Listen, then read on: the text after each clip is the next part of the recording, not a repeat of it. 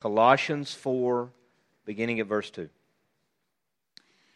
Devote yourselves to prayer, being watchful and thankful, and pray for us too, that God may open a door for our message, so that we may proclaim the mystery of Christ, for which I am in chains. Pray that I may proclaim it clearly as I should. Be wise in the way you act toward outsiders. Make the most of every opportunity. Let your conversation be always full of grace, seasoned with salt, so that you may know how to answer everyone. The word of the Lord. By the way, if you are here for the first time today, it's our custom for the first Sunday of every month to celebrate communion together. So the service looks a little bit different on those days. There's fewer worship songs at the beginning, but the way that we do communion here is that it's very stretched out. It's a prolonged season of worship. We probably move through about 5 to 6 songs during that time. We come forward and kneel to take communion. We believe that communion is not just merely a ritual or remembrance. It's actually an encounter with Jesus at His table. And so it's a very important part of our worship and our life as a church. So you will catch on quickly as we move into that time. So let me pray for us as we come to God's Word. Father, we come this morning a people in desperate need of renewal. Now, we may or may not be aware of our need of your coming to renew our hearts, but we all need your refreshment and renewal. So no matter where we are this morning, some of us tired, some of us worried and anxious, some of us distracted, some of us bored, and some of us just absolutely broken. I pray that you would meet each one of us with your Spirit, and that you would speak your powerful word of hope and grace and life. Speak it into our hearts so that we would see Jesus, so that we would behold His glory, and that we would be changed. Your people energized to serve you throughout our lives. Come and work in us what is pleasing to you. In Christ's name we pray. Amen. So let's start with a question for the kids. We'll often start our sermons in this way to involve our kids, and sometimes they're eager to participate, sometimes not. But I got a question for you kids. Do you ever, let me ask this. When something really exciting happens in your life, you get to see something really cool or you get to experience something really great in your life, it might be like acing a test. It might be like, winning the team, making a great shot in a game. It might be winning that part in the school play. Whatever it is, whenever something really exciting and great comes in your life, what is almost your first natural reaction after that? What do you want to do? Like, say, after the game or after it's happened and when you get home. What is one of the first things you want to do? Kind of hard to know what I'm hunting for. Celebrate. Okay, that's good, right? And you don't want to just celebrate by yourself, right? You want to tell people. It's one of the most natural things whenever something really, really good happens in your life, you have a natural desire to share that with others. Very natural. This past week, took the boys fishing. And we go fishing and they caught fish. They had a great time and they're catching fish. And the fish were about that big, but in the story, they get that big. And they had a great time. And whenever we got home, what do you imagine was the first thing they did when they walked home? Mom and May stayed at home. What is one of the first things they did, do you imagine, as soon as they walked in the door whenever they got home? All of them at the same time are telling Mom what they caught and what happened. And it's like, 3 or 4 voices at the same time trying to talk over each other. It's a little chaotic. They were wanting to tell. I didn't have to say before that, now listen guys, when we get home, you need to make sure and tell your mom how you did. I didn't have to do that. Why? Because it's just natural. That whenever something really good happens, whenever you hear a piece of good news, the most natural inclination in the world is to share it. Because as C.S. Lewis says, it's the sharing of it that enhances the enjoyment of it. It's natural for all of us. When we encounter something wonderful, whenever we hear good news, we want to share it. We do it so naturally in our lives. Good news must be shared. And now in the Bible, what is the word, kids, for good news? Come on, don't let me down here. We went over this in our class. Gospel. You gotta wake up, guys. Gospel, right? It means good news, and therefore, at its heart, is something to be shared. So we're going to close out our vision series today. We've taken the past 3 Sundays, concluding it today with a vision series, where we've been talking about as a church, why are we here? What are we called to do? Why has God put us in this place? What does He have us to do in the world? We're talking about what is God's vision for our church. And we've talked about a number of things. We talked about how we're called to seek the common good of Dade County. We don't exist for the good of our church. We exist for the good of those who are outside of our church. That's a part of the heart of what it means to God's people. We've seen that we're called to be a people who are seeking shalom. That God is at work renewing all things, and we're to be seeking and praying for that. We saw last week that we're to be praying continually that God would bring His kingdom in all of its fullness to the earth. It's the heart of the Lord's Prayer. So we're to be a people that are seeking this thing that God is doing that is bigger than just our church. And we've seen a common theme is prayer. Prayer is mission. It's at the heart of our vision as a church that we would be a people who are trusting and asking God to do something that He has promised to do. This week we're going to talk about bearing witness to the gospel. And we believe that the gospel and making the gospel known is at the heart of our mission, the heart of what we're called to do. All those things that we've talked about, the common good and the coming of God's kingdom and the coming of shalom, all of that comes through the power of the gospel message. So we're going to hone in on that today, our calling as a people to bear witness to the gospel. As we talk about this, I imagine it makes us feel a little uncomfortable, maybe even a little guilty. Because we all know that deep down, if you're a believer, if you've been following Jesus for some time, you know that we are to share our faith, that this is something that we're to make known, that bearing witness to the gospel is at the heart of what it means to be a follower of Jesus. But the reality is, it's hard. It's scary. It's hard to think about sharing our faith. I mean, how often are we just talking about Jesus in everyday conversations? And I don't just mean when you're thinking, okay, I'm going to try to work this in some way because I got to get to it, but I'm saying, does our joy in Christ just make its way into our conversation with each other and those outside of our body here? As we talk about bearing witness to the gospel, for many of us, it brings a sense of guilt. Like, I'm not doing what I'm supposed to do in this area. For some of us, it brings a sense of fear, like a sense of inadequacy, like I don't know what to say. What if I start to talk about my faith and like they ask a question I can't answer? Or what if I'm trying to talk about it, it just makes no sense at all? So this is a thing that's hard for us. I just want to acknowledge at the beginning here as we move into the passage that bearing witness to this good news, which we actually believe, if you're a follower of Jesus, this is the best news that's ever been shared. That's what we believe. And that it has impact for the whole world. But let's just acknowledge at the beginning, for some reason, this particular news is often so hard to share. So we're going to talk about that in the passage, and we're going to talk about mainly how to be a witness for the gospel and what is the driving motivation of our witness. What is going to compel us to be a people who are sharing and announcing good news? So let's jump into our passage here. Again, Colossians chapter 4, beginning at verse 2. We're at the end of the book here.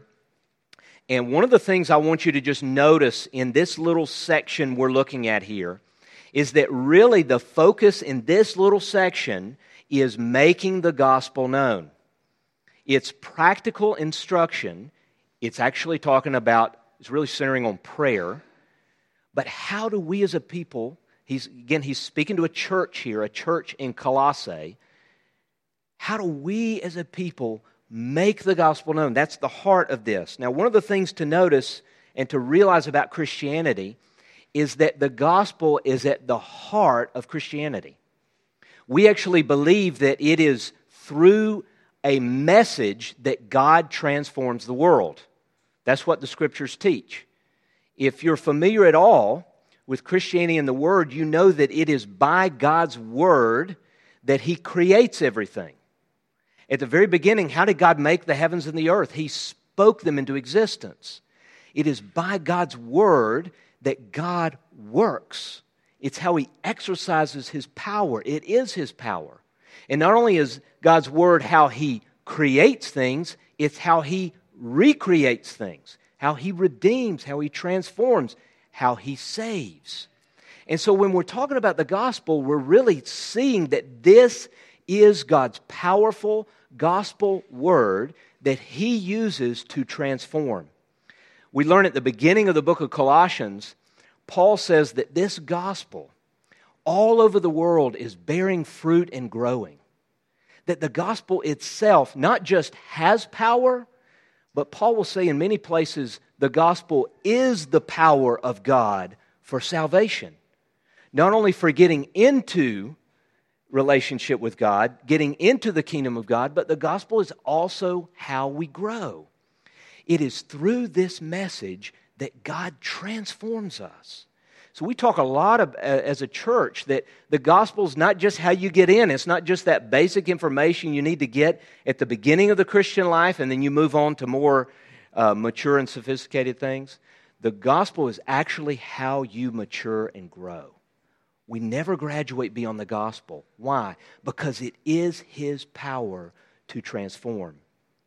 But there's something else to see just about what is the gospel in this passage. Just notice whenever Paul here in verse 3, he's calling on them to pray for his proclamation of the gospel. Paul's an apostle here. But notice what he says here, just the phrase that he uses to summarize the gospel. Verse 3, second part of verse 3. So that we may proclaim the mystery of Christ, for which I am in chains. The mystery of Christ in this place is a shorthand for the gospel. That's Paul's like little mini summary. What is the gospel news? It's the mystery of Christ. Now question, why does he call it a mystery? What is a mystery? Think in your life. A mystery is something that doesn't make sense entirely. A mystery is something that doesn't work the way you think it would work. It's not logically how everything else works. It's something you can't exactly explain how that happened or why it happened in that way. This past week, as a family, we were watching America's Got Talent. And, they have all kinds of different acts and things that are coming up on there. And they had this magician on there. And this guy comes up, and he starts doing this stuff with this, card trick. You see all kinds of card tricks. This card trick was pretty incredible. And what was cool to see is just like in us, as we're watching him do this stuff, he's making cards disappear, all kinds of stuff. We were amazed. I mean, we were locked in. We were like, what is happening? The whole audience on TV were just, their breath was taken. They couldn't figure it out. We're watching this guy. He's making cards disappear. He takes a card somebody pulls out of a deck. He opens his shirt. It's tattooed on his chest. And I'm like, okay, I get there's tricks, but what? How does that work? You see, that is at the heart of the gospel. For Paul, he's saying, look, this is a mystery. If you look at the gospel and you say, yeah, it makes sense, you don't get it. You see, for Paul, the gospel is the inverse of everything that we would think about how God works in the world. The gospel is the opposite about how the world works, about how we do things. The righteous do not die for the unrighteous. Sinners do not take and bear the guilt. Holy people do not bear the guilt of sinners. Yeah, exactly. right? It's upside down. How would God... So you think about the gospel story. So God's creation has rebelled against him. The whole earth is full of sin and rebellion. The great question of the Bible is, what will God do? How will he rescue his creation? Will he give up on it? You know, in the Bible, he selects a particular people to make his salvation known and to bring his kingdom, but they fail. So the great question of the Bible is, how's he going to do this? He's going to have to give up. And Paul says, no, the mystery of the gospel is that God's got an ace up his sleeve. He's about to do something no one would conceive of. And what is that ace? It's Jesus. It's the mystery of Christ. 1 Peter says that the angels long to look into the reality of the gospel. Just imagine that for a minute. The angels in heaven have beheld God's glory for all of eternity. They've seen his holiness. They've seen the beauty of who he is. They've seen his majesty. And they're watching the earth in open rebellion, in utter shock. What would God do? What's he going to do next? And then when they begin to see the gospel actually take place, wait a minute, you mean you, the holy God, are going to become a part of your creation? You're going to, the author is going to enter the story and you're going to die for them? Can you just imagine the angels just in utter shock as they're watching what God is doing? What a mystery. Paul says that the gospel is foolishness to the world. You know, in the world, suffering is not how you grow. Suffering is something to be avoided. And in the world, death is something to avoid at every cost. Right? Do everything you can to avoid loss and to avoid giving up your life and to avoid losing your money and to avoid death. Prolong your life as long as you can. And yet in the gospel we see that death is the way to life. It is through the cross that God brings resurrection. Do you see the mystery of the gospel? And listen, if you don't look at the gospel and you're not amazed and struck with mystery, you've lost your understanding of it. You've lost your grip of it. It's so easy in the Bible Belt to become so familiar to the gospel that it doesn't amaze us anymore. But we've got to just meditate on the reality of the gospel so that the mystery begins to disrupt us and begin to change us. Our calling as a people is to be a people through our life and through our words that make the mystery of the gospel known in Dade County. That's our calling. We also see a great picture in the passage from how do we be a gospel witness? What does it exactly look like? Look again at the passage. What does Paul say in verse 2 at the very beginning? Really, the heart and the starting place of gospel witness is prayer.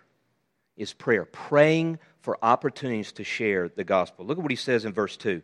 Devote yourselves to prayer, being watchful and thankful. And then in verse 3 he says, and pray for us too. Paul asked them to pray for his ministry. Pray that God may open a door for our message so that we may proclaim the mystery of Christ for which I am in chains. Just don't miss the significance of that. At the heart of bearing gospel witness is prayer. That's where it starts. That's the beginning place. That's the power of witness. Not in our words, not in what we do, but it's in prayer. Because here's the reality, and you see it very clearly in Paul's understanding. Unless God does something, what I'm doing, what I'm sharing, has no effect. See, what does he ask them to pray? I want you to pray. Here's what I need. This is what Paul's saying. I need you to pray that God's going to open a door. Unless he opens a door, all my proclaiming of the gospel is just going to fall on deaf ears. It won't do anything. You see, Paul understands that God is at work in every situation behind the scenes, and unless God opens someone's ears, opens their hearts, whether he's doing it through circumstances or just zapping them, God has got to open their hearts or they'll never hear. See, that gives a great peace and just let you relax in being a witness. because you realize, it's not up to what I say. Now, Paul does secondly pray, would you pray that I would proclaim it clearly? I mean, Paul says, God, it's not my smarts, my knowledge, my words that are going to do this. I need your help. Give me your words. Let me make it clear. So he wants it to be clear, but that's not what it's based on. The effectiveness on bearing witness to the gospel is not anything in us, but the power of God that is at work in someone's heart. You see, unless he does that, you're just talking into the air. That's kind of freeing. Because oftentimes as we think about sharing the gospel or telling our testimony or our story of coming to Christ, we think, I don't know what to say. What if I say it wrong? Hey, it doesn't matter. I could say it all right. Unless God's opening their heart, there's no effect. So that's our starting place. That being a gospel witness starts for praying for opportunities, that God would create opportunities and open doors for us to share. But secondly, we see in the passage that we're called to a watchfulness, to be watching and alert at all times. We see that in a number of places. Verse 2, devote yourselves to prayer, being watchful. That is, as you're praying and as you're going through life, you have this attitude of watching, this understanding that I'm looking. God's at work here. I'm alert. He says it all in verse 5. Be wise in the way you act toward outsiders. Make the most of every opportunity. It's this idea that everywhere I go, everyone that I'm encountering, I'm watching to see what's God doing here. I'm waiting for an opportunity. I'm seeing. I have an assumption, an expectation. That actually comes from prayer. The more that you pray for this, the more that you're going to begin to think like this, the more that you're going to be eyes wide open, alert, looking for those opportunities. But it's also possible to just not even be aware. I do this all the time. I mean, it's like in certain places I go, I'm like, hey, okay, this is ministry time, so I'm going to be really waiting for the opportunity here. But then I have these other areas of my life where I'm thinking, oh, I'm off ministry time. I'm not watching. I'm not going. I'm not looking. I'm not saying, God, what are you doing here? Where are opportunities? A person might initiate a conversation. They might ask a question. They might share something about their life. If I'm not watching, I'm missing all of that. It's just about me. So it's critical in gospel witness that you have this expectation that you're looking, you're alert, you're watching for what God is doing and doors that He's opening. So we're praying for opportunities, we're watchful at all time, and then finally we respond with grace and truth. Notice how when he's talking about Paul here, when Paul is talking, he says, pray that I may proclaim it clearly, so that we may proclaim the mystery. The way he describes his calling is a proclamation of the gospel. He says he's talking about himself and the other apostles. Their primary calling is to proclaim. We see that in Acts. They go into places. They go into the marketplace. They go into the synagogue. They stand up and they begin announcing the gospel. That's their calling as apostles. But notice in verse 6 how he describes our primary role in the body and those at Colossae. Look at what he says. Let your conversation be always full of grace, seasoned with salt, so that you may know how to answer everyone. Do you notice the difference? For Paul and the apostles, it's proclamation. But for most of the believers in the church at Colossae, and for most of us, it's not proclamation. It's responding. It's answering. See, for some of us, that might relieve some anxiety here.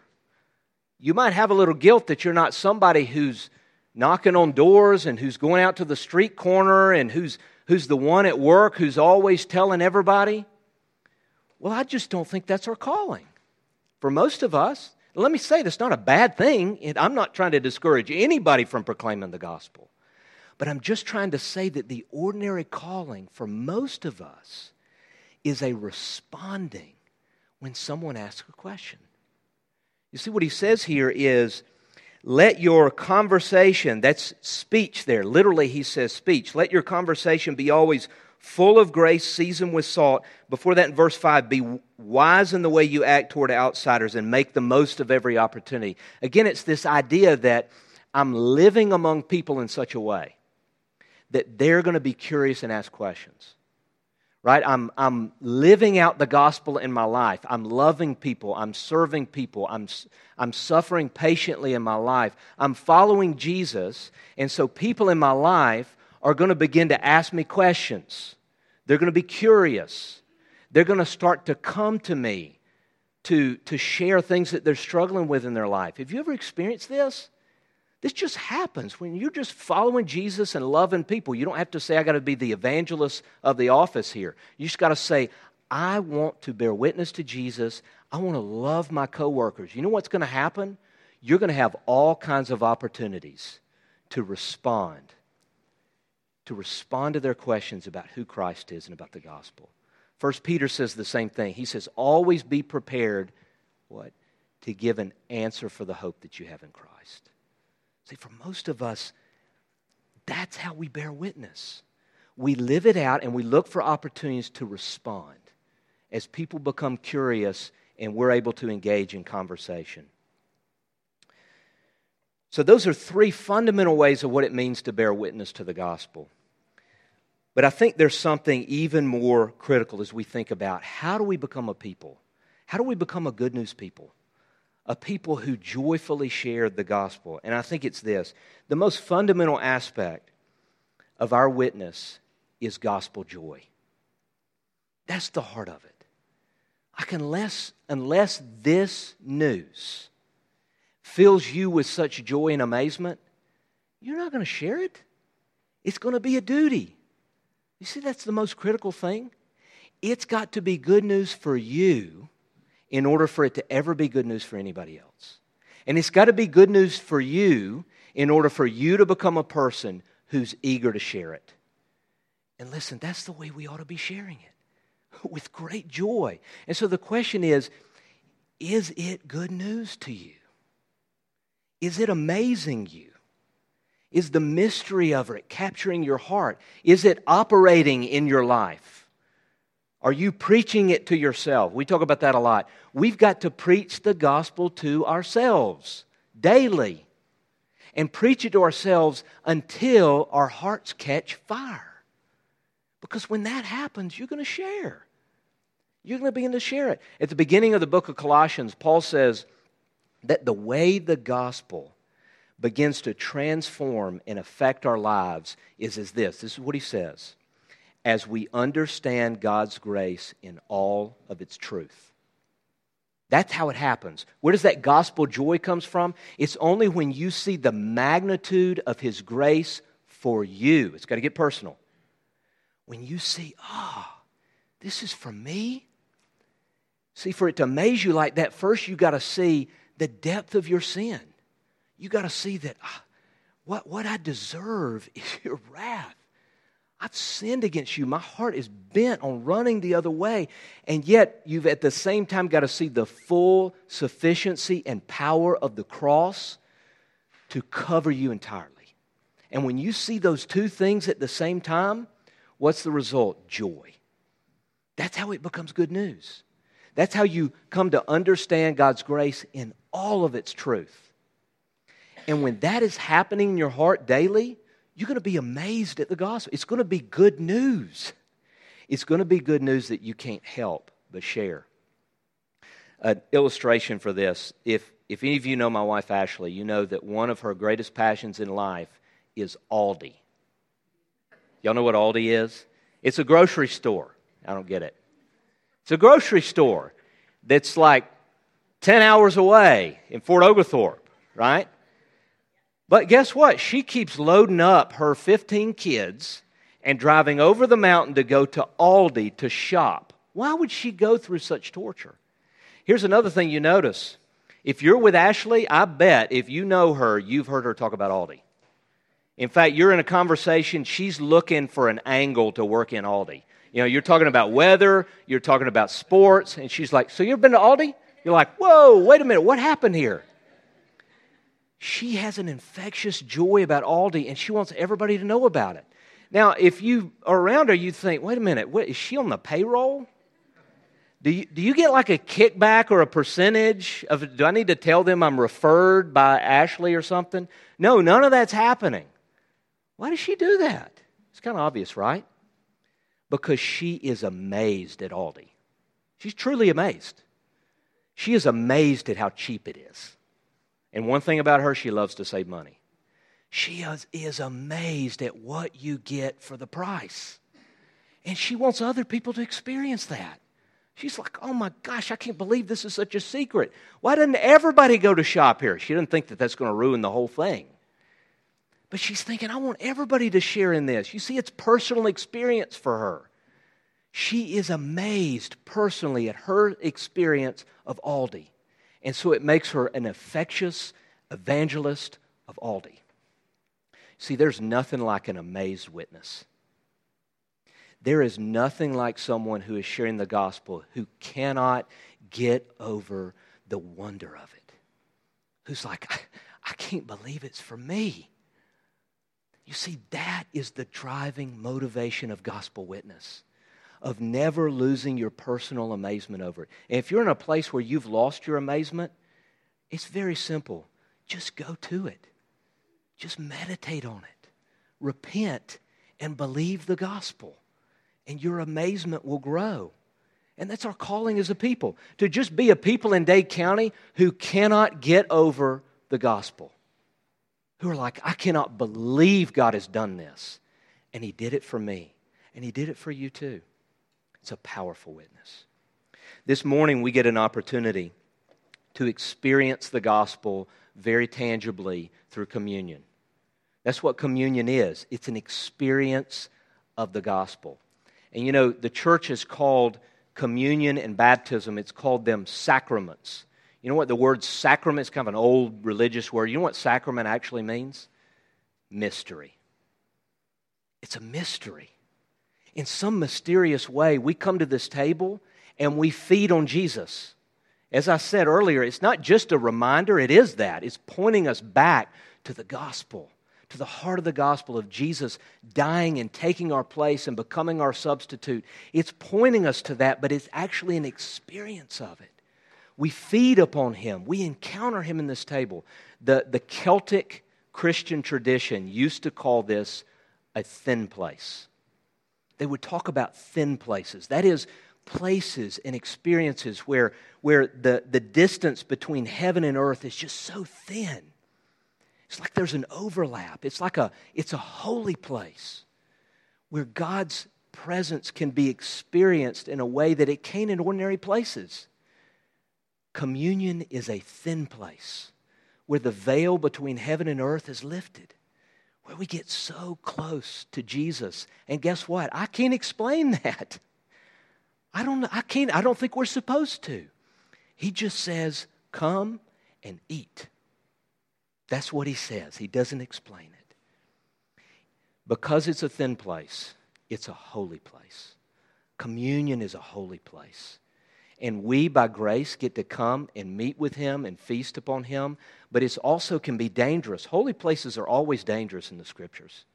If you come into a holy place willy-nilly or you come unprepared and uncleansed, it's dangerous. So that's why we talk each week whenever we come into communion, that it's very important that we come having confessed our sins. That we are coming to take communion trusting only in Christ and not ourselves. And so that's why we say each week, I'll say it again, if you're not a follower of Jesus, communion is dangerous. It's just, Scripture warns us from it. You should not take communion if you're unsure of where you are with Jesus, if you don't know Jesus, if you're walking in unrepentant sin, if you are estranged from another believer. Listen, take this time to go and be reconciled.